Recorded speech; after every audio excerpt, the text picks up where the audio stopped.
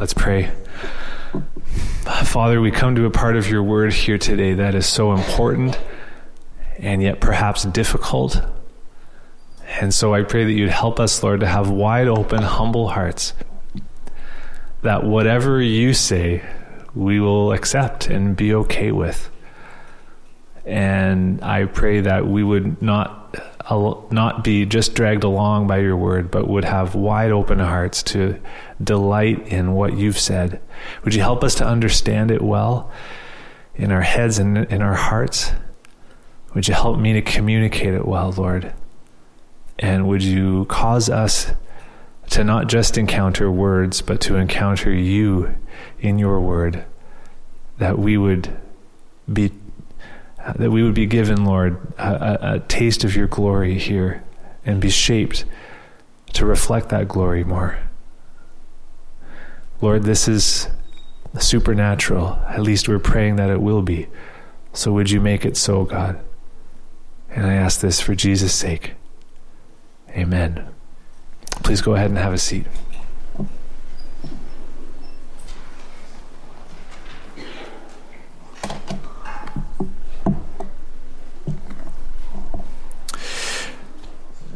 Two weeks ago, when I was preaching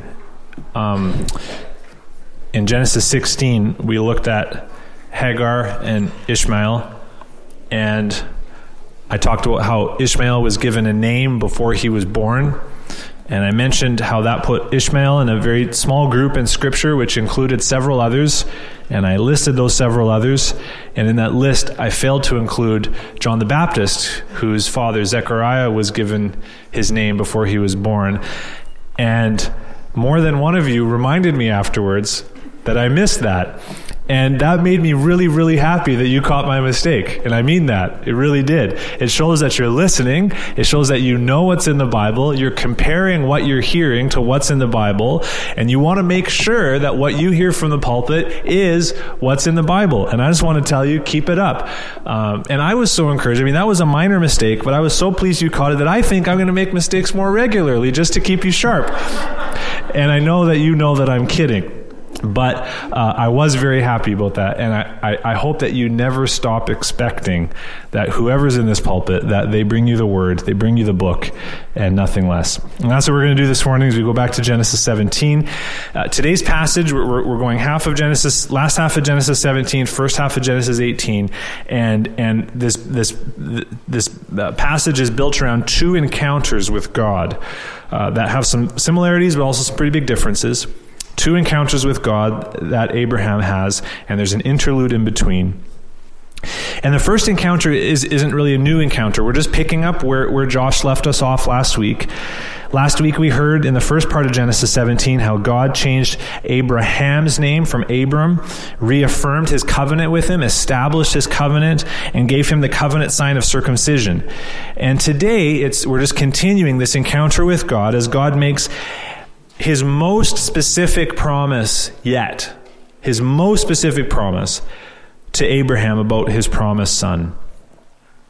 And so let's start in this first encounter, which begins in verse 15. And remember here how in biblical narrative, if you just keep saying, and the Lord said, and the Lord said, and the Lord said, what's the implication? The implication is that Abraham's saying nothing. He's speechless. And so that just continues as God continues to speak to a speechless Abraham, and he gives him a promise for his wife, Sarah.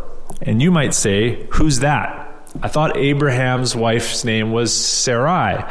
Well, it was, but verse 15, and God said to Abraham, as for Sarai, your wife, you shall not call her name Sarai, but Sarah shall be her name.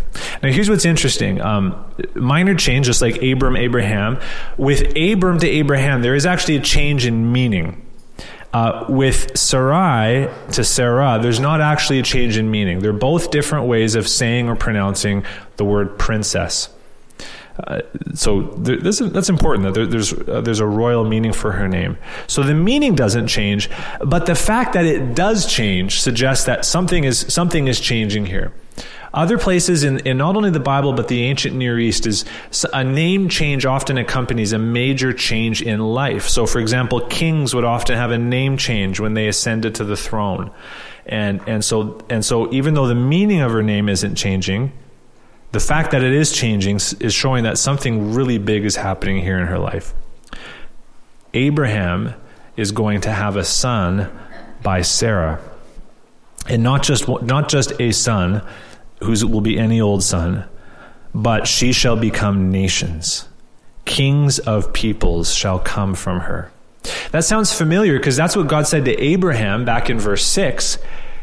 And here for the very first time, God makes very clear that these promises are going to come through Sarah specifically. And that's emphasized if you look in verse 16, rapid fire, her, she, her. I mean, God is being very explicit here. The promises to Abraham are not going to come through Hagar, but through Sarah. And this child is going to be a miracle. I mean, Sarah's around 90 now. We find that out in verse 17. 90-year-old women do not often bear children, to state the obvious. Now, even if we look and we say, okay, Sarah lived to 127 years, so what if she just aged more slowly? And what if we squish that all back to a normal time span? Sarah's still past menopause at this point. She's well past the time, as she acknowledges in the next chapter. And in case you think I was graphic for me to say that word or inappropriate, she uses much more specific language, or much more specific language is used in the next chapter. She acknowledges plainly she's well past the time of having children. So what God is promising here is a miracle, full stop, a miracle. So promise for Sarah. Now we get a question from Abraham in verse 17 and 18. How does Abraham respond? Well, verse 17, he falls on his face again. So apparently he'd gotten up because he fell on his face at the beginning of the chapter. He's maybe gotten up and boom, he's down again. Now it's tough to know, is Abraham falling face down because he's amazed or shocked or in awe or bewildered? Similarly, it's tough to know exactly what's behind his laugh in verse 17. He laughs and says to himself, shall a child be born to a man who's 100 years old? So this could be a laugh of and a question of unbelief. Like he's laughing at how ridiculous. So, yeah, a child doing someone who's 100. Okay. It could be that kind of a laugh. Or it could be just a laugh of processing something amazing. And I've seen people, you've probably seen people do this. They're just like, oh, really? And there's sort of a chuckle that goes along with just sort of like taking in like this amazing news. So I think we should be careful that we don't jump to the conclusion that Abraham is laughing in unbelief. Because I think what he says next kind of shows that no, I think Abraham is processing this in a very human way. But what does he say in verse 18? And Abraham said to God, so he's kind of said something to himself, and now there's a request to God. Oh, that Ishmael might live before you. So that suggests that, no, he's not unbelieving here. He's grappling with what this means. God has promised offspring through Sarah, but he already has a son who's like 13 at this point. 13 years of growing up with this son and understanding this was going to be his heir. This was going to be his child. This was it. See, we sort of think of Ishmael as sort of this little afterthought. Like for 13 years, Ishmael was it for Abraham. And he's realizing now, if the promises are going to come through a son of Sarah, what about Ishmael? And so he says to God, oh, that Ishmael might live before you. Do you see how we talked about this a couple of weeks ago, how the promises of God are now conflicting with the reality?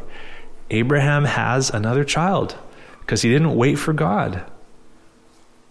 And the weight of these bad decisions is just starting to become clear. There's going to be tension between promise and reality. So Abraham's wondering, God, could you just be okay with Ishmael? Like, why not Ishmael? What's wrong with Ishmael?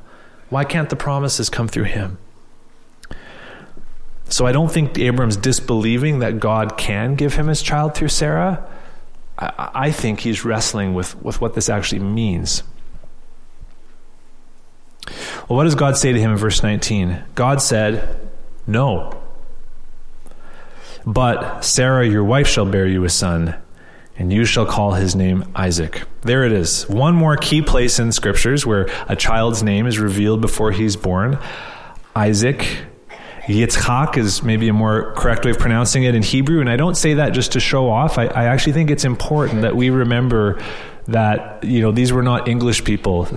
They weren't white people that looked like us. These are people that would seem very strange and foreign to us in the way they sounded and smelled and ate, and even just the sound of those words can help us remember that. Yitzchak means he laughs, which at this point is a reference to Abraham's reaction when he heard that he was going to have a son. And actually, the theme of laughing shows up a fair bit throughout this story of Isaac, as we're going to run into multiple times. But what God goes on to confirm is that it is through Isaac, not Ishmael, that his covenant is going to be established. Halfway through verse 19, I will establish my covenant with him, Isaac, as an everlasting covenant for his offspring after him.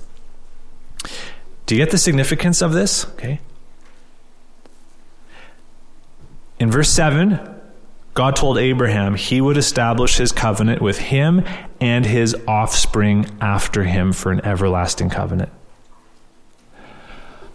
What Abraham finds out here in verse 19 is that this promise does not include all of his offspring.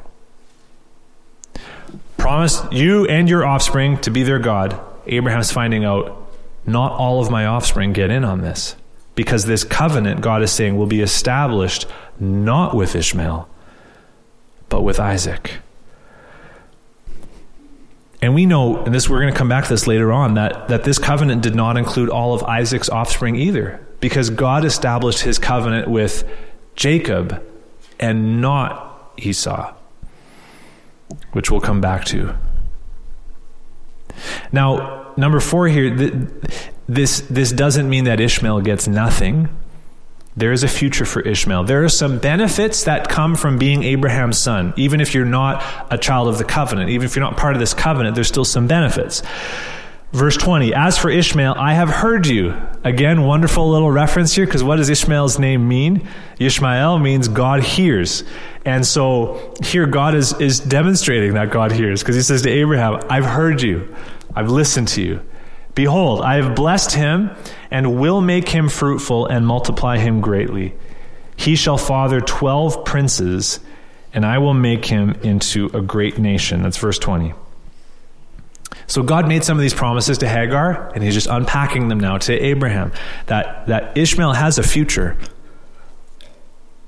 But, verse 21, but I will establish my covenant with Isaac, whom Sarah shall bear to you at this time next year. Notice in this final statement how God's promises to Abraham have gotten the most specific yet. Back in chapter 12, they started really wide. I will bless you and make you a great nation.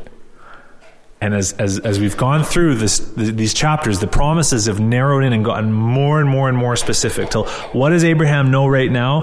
What Abraham knows is that he knows the time, a year from now. He knows that he's going to be a son. He knows his name, and he knows which of his wives it's going to be with. It's going to be through Sarah. And that this child is the child through whom the covenant promises are going to come.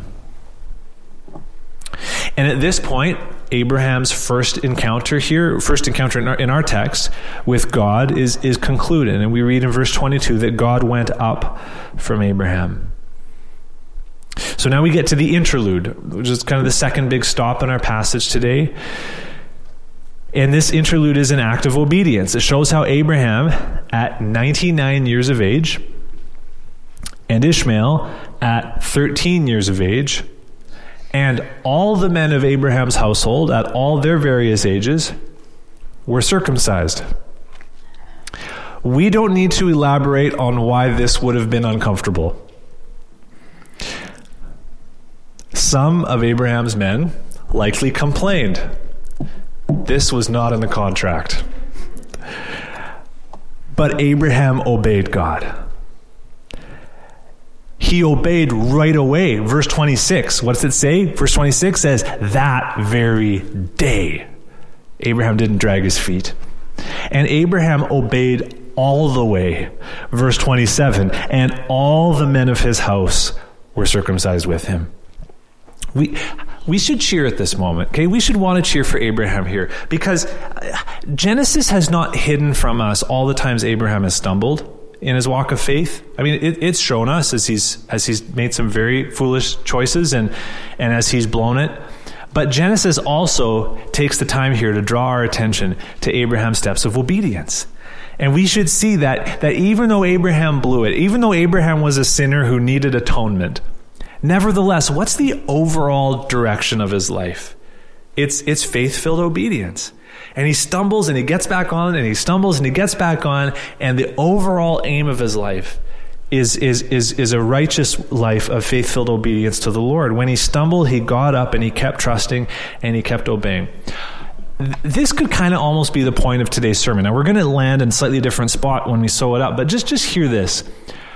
No matter how far you have stumbled, you are only one step back from being on the path of faith-filled obedience to the Lord. Don't let Satan make you think that you've wasted too many chances and squandered too many opportunities and too many years, and you might as well just stay there because what good are you? Okay? Don't think that. Abraham, 13 years after a major mistake, is invited by the Lord to trust and obey. And he does. And we should cheer. It's never too late for Abraham. It's not too late for you either. And with that pause, that interlude to celebrate his act of obedience, actually many acts of obedience, and we could even say leadership, the leadership it would have taken for him to get his whole household together on this, we move now into the second encounter with God in our passage today, which is the first half of chapter 18. Now, what's interesting here is this encounter with God is unique. It's not a vision. It's not the word of the Lord came to Abraham. No, this time God actually appears to Abraham in bodily form. He doesn't do this very often, but he does it here. And when God first shows up with two angels, we're not sure if Abraham even knew who they were. But as time goes on, Abraham becomes aware that this guest of his is no mere mortal. And I'm tempted here to talk about the fact that I know people, and I'm actually one of those people who has had an encounter with what I believe was an angel. And in the moment, you don't really notice it, but it's afterwards you're like, oh, wait a second. And that seems to be what's happening here. And by the way, if you think it's crazy that I would say that, Hebrews 13:2, which is in your study guide, says we should show hospitality to strangers because some by doing have entertained angels unaware. So Hebrews 13 motivates Christians to show hospitality because you might be showing it to angels. So I think that this kind of thing might be more common than we think. But let's look here at this visit from strangers in verses 1 to 8. Chapter 1. Verse 1. And the Lord appeared to him by the oaks of Mamre. That's where he's still living. He's been here for a while. As he sat by the door of his tent in the heat of the day. So he's taking shade. This is the time of the day where you have your siesta. You don't want to work hard because it's hot. He lifted up his eyes and looked, and behold, 3 men were standing in front of him. This is kind of the equivalent of knocking on the door. They're there and they're looking for hospitality. Now, in the ancient Middle East, and in fact in the Middle East up to today, hospitality is a really, really big deal to you. It's a really, not just a big deal to you, it's just a really big deal to everybody. Middle Eastern hospitality is a really big deal because it's in some of these areas here, it's pretty barren. If you're traveling through, you depend on the hospitality of the locals for you to survive. And if you're someone comes seeking hospitality from you, the understanding is you put yourself at their service to serve them and to take care of them as best as you can. They're not an interruption to you. This isn't in the Middle Eastern mindset with hospitality. Someone comes and needs hospitality from you. They're not imposing on you. They're actually giving you a gift in that you now have the chance to serve them. That's the way that the mindset works. And we can see that here. Because what does Abraham do? He puts this into practice. He springs into action. When he saw them, this is verse 2 and following, he ran from his tent door to meet them. Okay. 90-year-old Abraham runs and bowed himself to the earth. Again, that's an uncomfortable action for some of us who are not yet 90. But he bows himself to the earth and says, "O Lord," which might just mean sir. So again, we're not sure. We don't know. When does Abraham clue in who they are? But anyway, he says, "O Lord, if I have found favor in your sight, do not pass by your servant. Let a little water be brought, and wash your feet, and rest yourselves under the tree, while I bring a morsel of bread, that you may refresh yourselves. After that you may pass on, since you have come to your servant." You see this whole mindset, like, it's my privilege to serve you as even though you're strangers. Let me take care of you.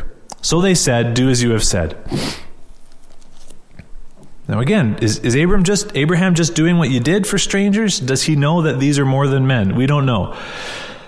But what we do know is what he told them is, "I'll get you a little water, a little bread." Okay. But what does he actually go and do?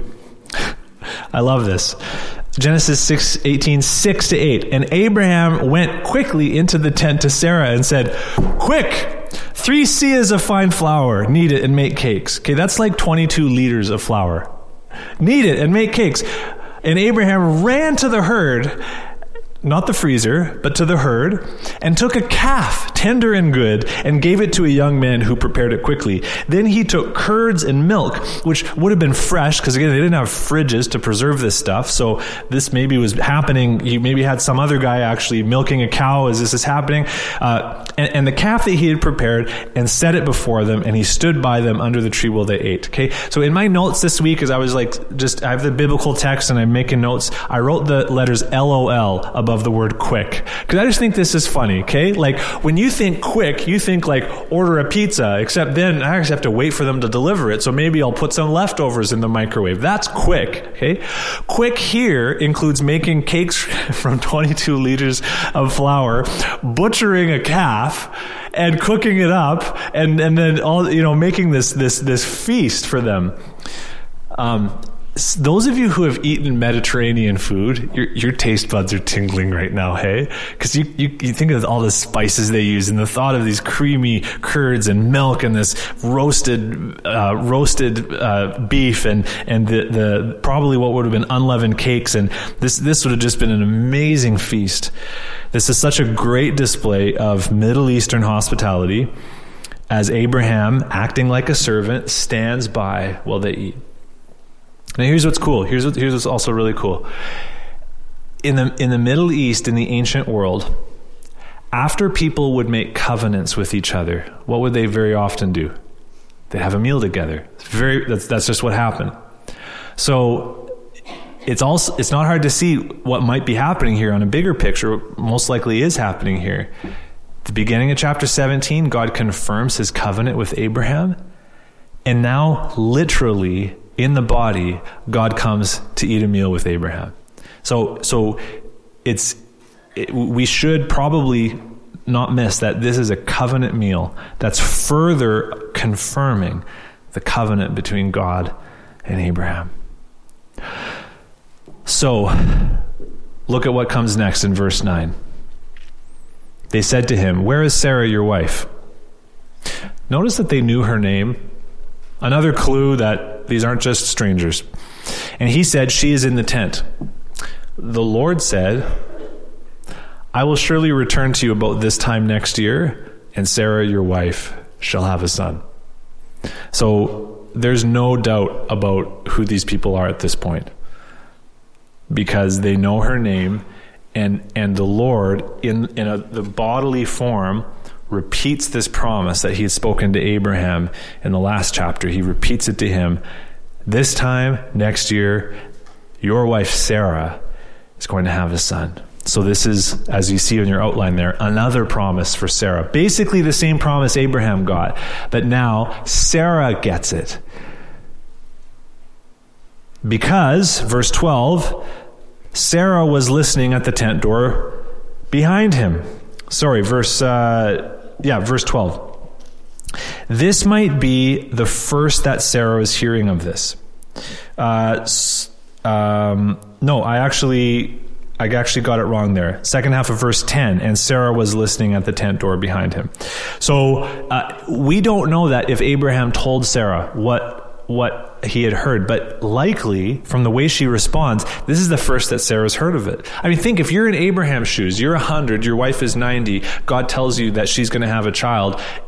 You're probably going to not just bring that up at any old time. You're going to want to like really think about how am I going to tell her this? Because this is going to seem crazy. Well, God takes care of it, and God tells Sarah through Abraham. And so how does she respond? Well, before it tells us how she responds, it just reminds us how old they actually are. Verse 11.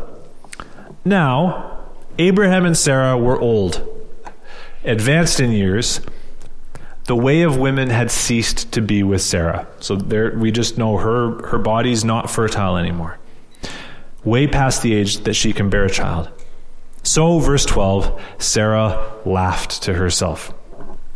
There's this theme of laughing again, and which goes with Isaac's name. And Abraham laughed, but Sarah's laugh, there's some question. This might be a bit more of a laugh of unbelief. And the rest of verse 12 describes Sarah saying, after I am worn out, and my Lord, that's Abraham, is old, shall I have pleasure? Sounds a lot like, again, Abraham's question back in the last chapter, but from the way she responds in this question, it's more likely that Sarah is really questioning whether this is even possible. It seems like her question is coming from a place of unbelief. Seriously? How could that happen? This sounds like one big joke to her. But God hears and God knows. In verse 13, the Lord said to Abraham, why did Sarah laugh and say, shall I indeed bear a child now that I am old? Is anything too hard for the Lord?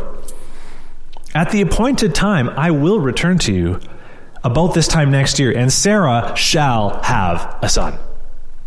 The Lord's response here, we just want to not miss anything here. First, God heard her. She can't hide anything from him. God knows your unbelief. When we chuckle about his promises, he hears that. Second, the Lord responds to Abraham about Sarah's unbelief. Implication that Abraham, as Sarah's husband, had some responsibility for her unbelief. Next, notice how God asks two questions before he makes a statement. Why did you laugh? Well, kind of obvious, because you told a 90 and 100-year-old they're going to have a baby. No, because second question, is anything too hard for the Lord? Well, no. So why did you laugh? And then a statement. This is going to happen. Now, this encounter with God ends with Sarah trying to deny it, right? Oh, I didn't laugh, she says. But God makes a statement in verse 15. No, but you did laugh. You did laugh. And that kind of hangs in the air. This word laugh hangs in the air until in chapter 21, he laughs is born. Isaac, he laughs. And thus ends this encounter that Abraham and Sarah have with the Lord. Now, we're going to see next week the two angels leave for Sodom, and Abraham has an encounter with the Lord. And the story shifts to this whole thing of Sodom and Gomorrah and Lot before we come back in chapter 21 to the birth of Isaac. Two encounters with God, one interlude of obedience. And I hope we can see, as we look at this passage, just how important it is for the story of Abraham and Sarah. It moves the story along in some really important ways, because despite their stumbling with Hagar, God's plan to give them a son is trucking on. It's not stopping. And not even their old bodies, well past the age, are able to stop him.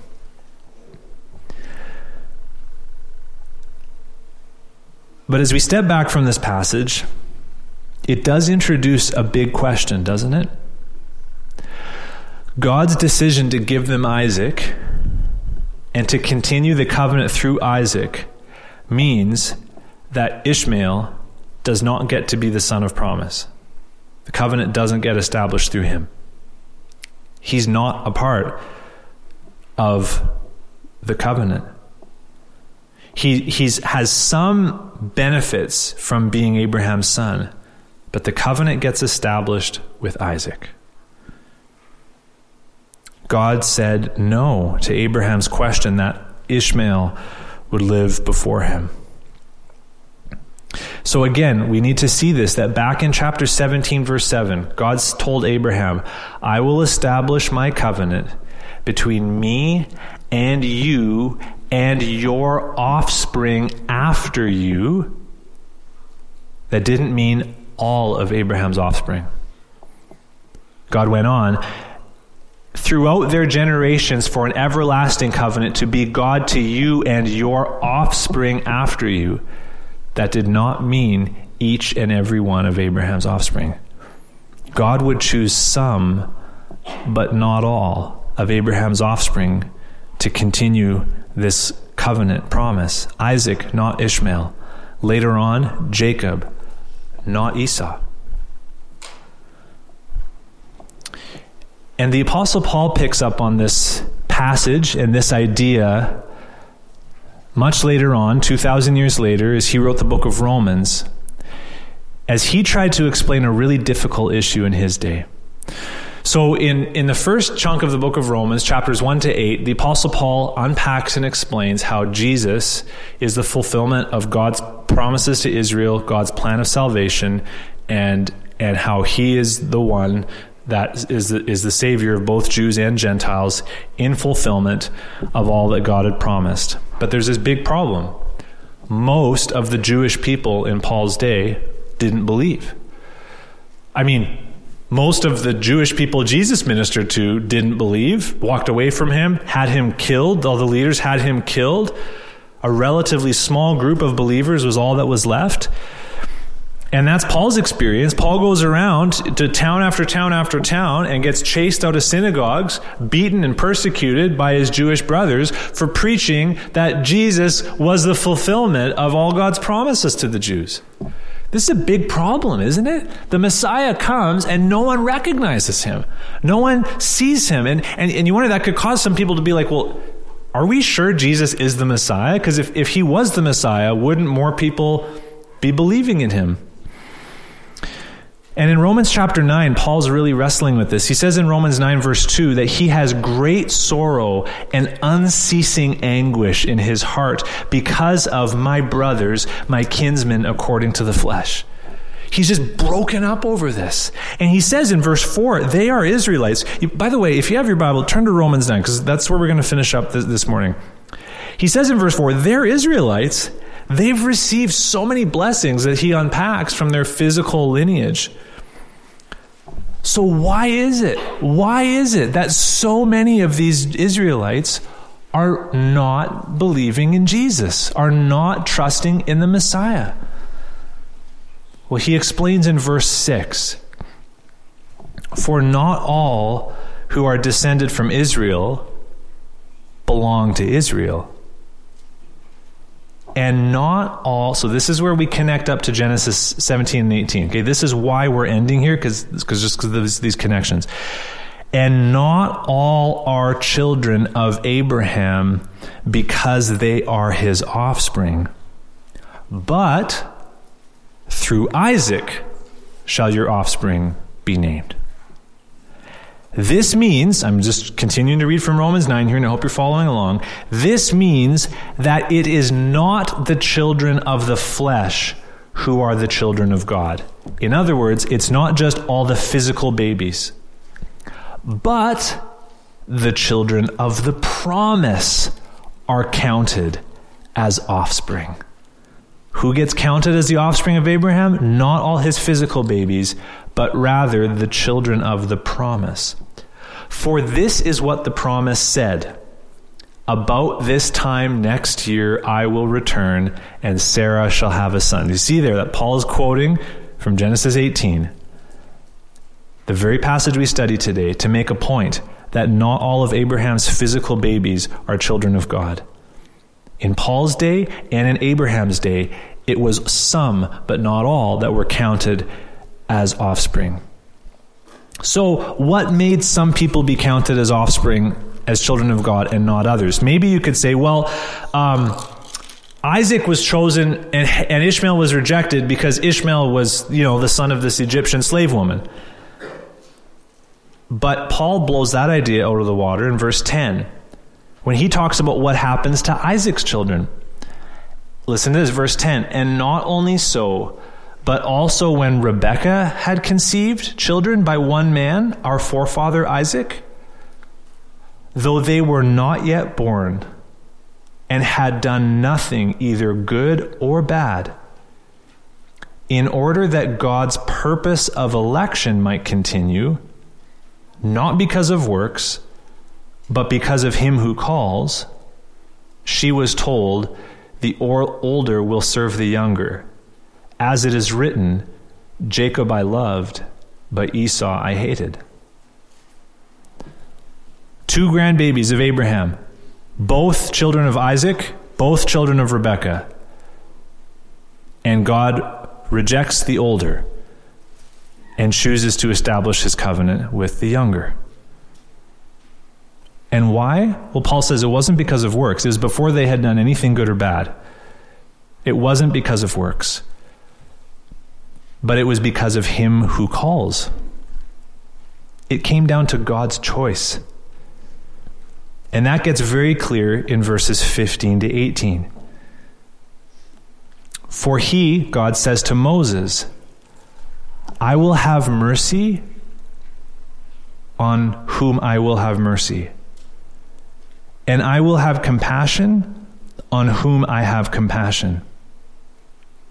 So then, it depends not on human will or exertion, but on God who has mercy. Verse 17, for the scripture says to Pharaoh, for this very purpose I have raised you up, that I might show my power in you, and that my name might be proclaimed in all the earth. Verse 18, so then, he has mercy on whomever he wills, and he hardens whomever he wills. Why Isaac and not Ishmael? Why Jacob and not Esau? Because God has mercy on whomever he wills, and he hardens whomever he wills. Now, I'll admit this can be a tough pill for us to swallow. We are very used to choosing our own leaders and charting our own destinies. And for some Christians, their whole understanding of the Christian life comes down to their choices and the choices they make. And the idea that our whole Christian life actually comes down to God's choices and the choices he makes can be really unsettling. Now, it was unsettling for people in Paul's day too. Verse 19, you will say to me then, why does he still find fault? For who can resist his will? Great question, right? So if it's all God's will, if it's all God's choice, then how can God still find fault with people and punish them if it's ultimately just his choice whether they're in the covenant or not? Great question. How would you answer that question? How does Paul answer that question? Verse 20, but who are you, O man, to answer back to God? Will what is molded say to its molder, why have you made me like this? Has the potter no right over the clay to make out of the same lump one vessel for honorable use and another for dishonorable use? What if God, desiring to show his wrath and to make known his power, has endured with much patience vessels of wrath prepared for destruction, in order to make known the riches of his glory for vessels of mercy, which he has prepared beforehand for glory, even us whom he has called, not from the Jews only, but also from the Gentiles. What's Paul's point? God is the potter. We are the clay. And he can do what he wants with his clay. And if God wants to make vessels of wrath prepared for destruction so he can show his great grace to the vessels of mercy that he's formed and prepared for glory, he can do that. Now, some people get really chewed up at this point because Romans 9 has been talking about, except for Pharaoh, it's been talking about little babies like Jacob and Esau and Isaac and Ishmael. And you can sort of get this idea that, these innocent little babies and God's just saying no to some and yes to others. And then we can add to that our modern ideas that like the world is full of basically good people who are all trying to get into heaven and God is just turning away some and being like, no, I didn't choose you, so you can't come in even though you're basically good and really want to. Okay, that's an idea that a lot of people have. And that's where we have to remember Romans 9 comes after Romans 1, 2, and 3. Which tells us that we're not basically good. We're all quite actually basically bad. And we're not trying to get into heaven. We're trying to get away from God as much as we can. That we don't all deserve salvation. We all deserve his wrath. And in God's mercy, he chooses some and saves them. And he doesn't save us against our wills. He saves our wills themselves. He brings us from death to life, shines the light of the gospel into our hearts so that we see and believe and we make the meaningful choice to follow him.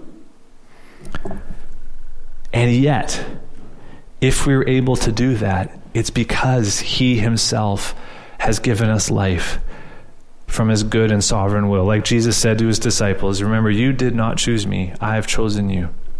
Now I know this whole thing, and just, we're here this morning because this is where the New Testament goes with Genesis 17 and 18. And I know that this can be hard to believe. I know some of you this morning might struggle with this. And so I just want to ask you a question.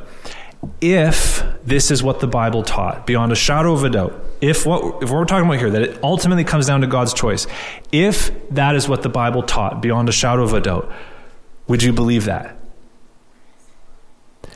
In other words, are you okay with God being as big and powerful as he wants to be? And if your answer is yes, but you're still struggling, I encourage you to keep struggling, keep wrestling with this, keep reading what God has said about this, dig into his word, keep praying for understanding. But what I would say is that if you're at least willing for God to be as big as he wants to be, and you just want to know what his word actually says, that's a good spot to be in. And keep working on that. On the other hand, though, I hope that none of us would be in the spot where we would say, no, I don't care what the Bible says. I'm not going to worship a God who wants to be in charge of my life and make choices for me. I chart my own course. I'm in charge of my own destiny. Who cares what the Bible says? I hope none of us would be in that spot. Because we want to really make sure that we don't tell God the way that things are going to be. That we don't decide the way things are. If the Bible challenges us, we let it. And we listen to God. And we're open that God can change our minds because we don't have it all figured out. Now, let's just make sure we know. Here's why this is important. This is important because it helps us process Genesis 17 and 18. God choosing to give them a son and choosing to give his covenant through Isaac and not Ishmael. It helps us understand what was going on with the Jewish people of Paul's day. That Paul was saying, God has chosen some of my kinsmen to be children of Abraham and to be saved. And others, the unbelieving Jews, they're kind of like Ishmael. They're kind of like Esau, physical descendants of Abraham, but not actually part of the covenant on the basis of God's choice. Paul believed this, and yet what did Paul do with this? This is so important. Did Paul say, it's up to God who gets saved and who doesn't, so I can kind of do whatever I want then, because God's going to do whatever God's going to do with or without me, so I'm going to go on an extended vacation in Greece and just kind of do whatever I want to do. No, that's not. What do we see in Paul's life? He goes out and he preaches the gospel to as many people as he possibly can because he knows if God's called them, they're going to come. So I can go to the hardest place in the world. I can go to Mars Hill. I can go to places where no one knows about Jesus and preach Jesus because if God's called them, they're going to come. And this gave Paul incredible motivation in his life. And he had such courage and confidence. And it's interesting, if you look through the history of the modern missions movement, something we're not going to touch in our class on church history that we're doing, but the modern missions movement and the people who went out to fresh places in the world to preach the gospel were so often people who were convinced that God was sovereign over these matters. I know that so often we shrink back from sharing the gospel with people because we're afraid. We're afraid of what they're going to say. We're afraid of what they're going to do. And this truth that God is sovereign is a great antidote to that fear. We can share the gospel widely, boldly, because those whom God has chosen must and will come. So we have nothing to be afraid of. And you might think, oh, I'm stumbly and I don't have all my words figured out. Just share the gospel as best as you can, because it's about God and not about us. By the way, this morning, if you don't know Christ, you don't have to sit around and figure out if you've been chosen or not. Just believe. Just come to Jesus. That's how you know. If you come, then you go, oh, okay, he chose me because I came. But just come. If you like Lazarus, you hear Jesus coming, calling you to come out of the tomb. You don't say, well, I was dead. No, you just come. And we celebrate that he saved us. And that's really where we're going to end here. This is why this truth is so important for our own hearts. Because if you're here this morning and you know Jesus, you are an Isaac. The living God chose you to know him, not because of anything good that you did. It has nothing to do with you. In fact, we see other places in Scripture, God loves to choose the most unlikely to be saved because it brings him glory. So don't think that if you know God and some people that you care about don't know God, don't think that's because you're smarter than them and you figured some things out and you have something to boast about. Well, I just don't know what their problem is, but I know what the truth is. No.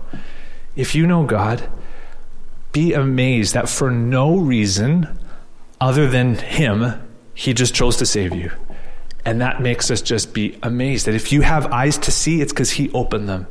If you have ears to hear, he opened them. If you have a heart to know him, he gave you that heart. And we just go, why me, Lord? And there's no answer to that question other than is his glory.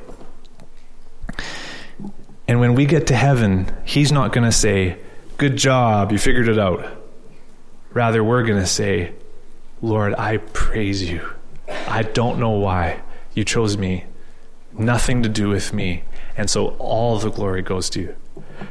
That's why we're ending this morning by just singing, yet not I, but through Christ in me. And as we think about when the race is complete, my lips shall still repeat, I'm so glad I figured it out. No, yet not I, but Christ. Let's take a moment here just to be quiet and to pray. And then we're going to sing that song together, and then I'm going to close our service in prayer. But let's take a minute here to just be quiet in our hearts before the Lord and ask for his help as we process all these things.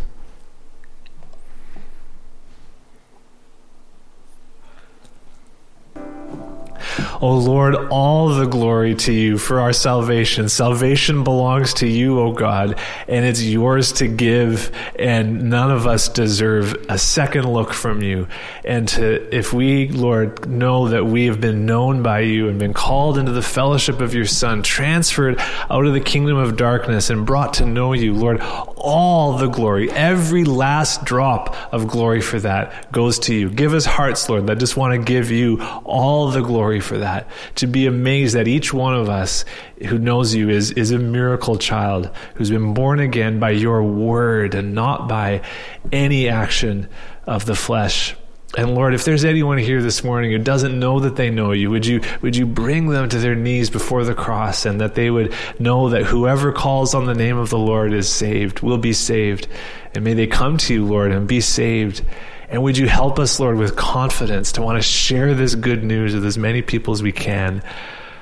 And Lord, we can't wait for that day when together, those of us who here on this earth have labored together in these trenches will be able to one day in eternity see each other and be able to say, yeah, not I, but through Christ in me, and together rejoice that Jesus has brought us safely home. Would you bring that day soon, Lord Jesus?